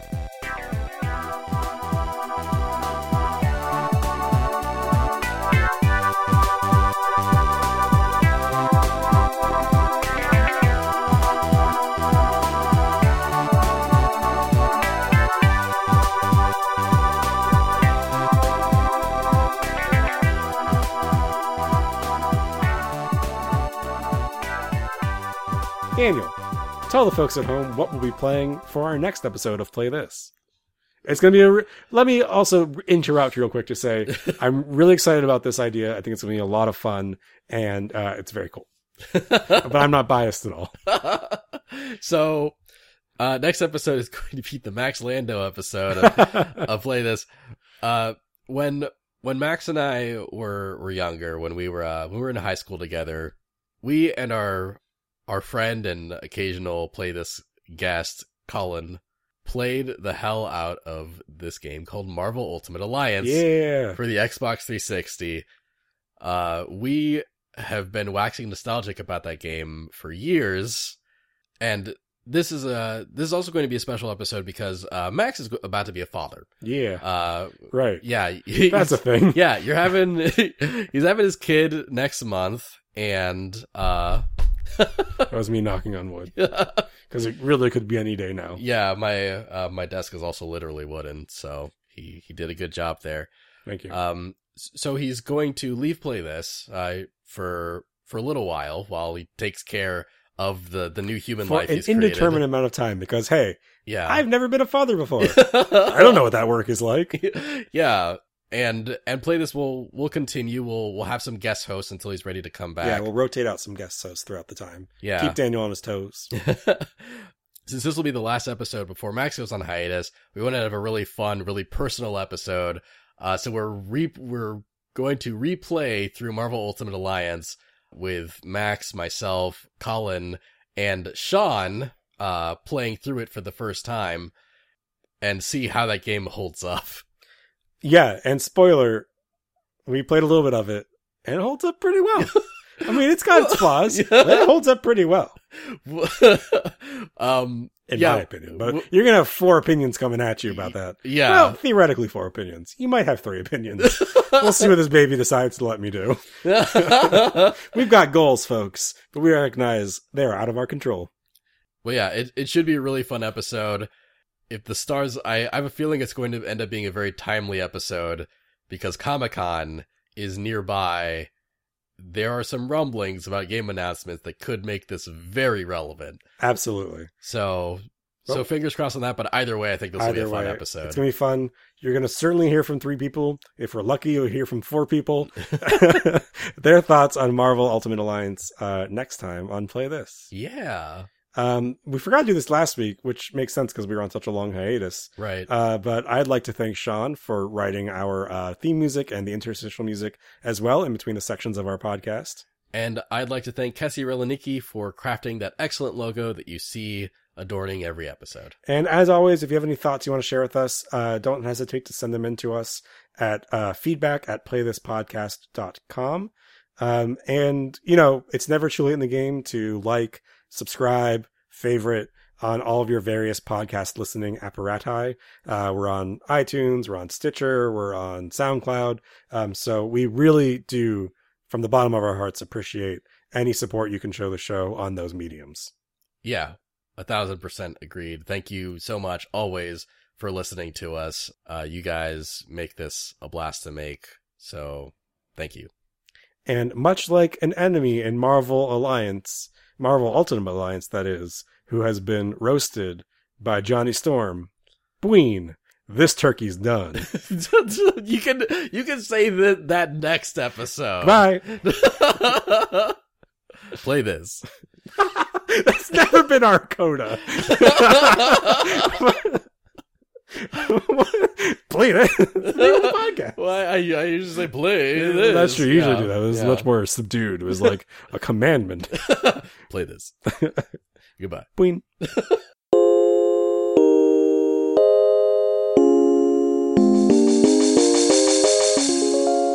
Game over.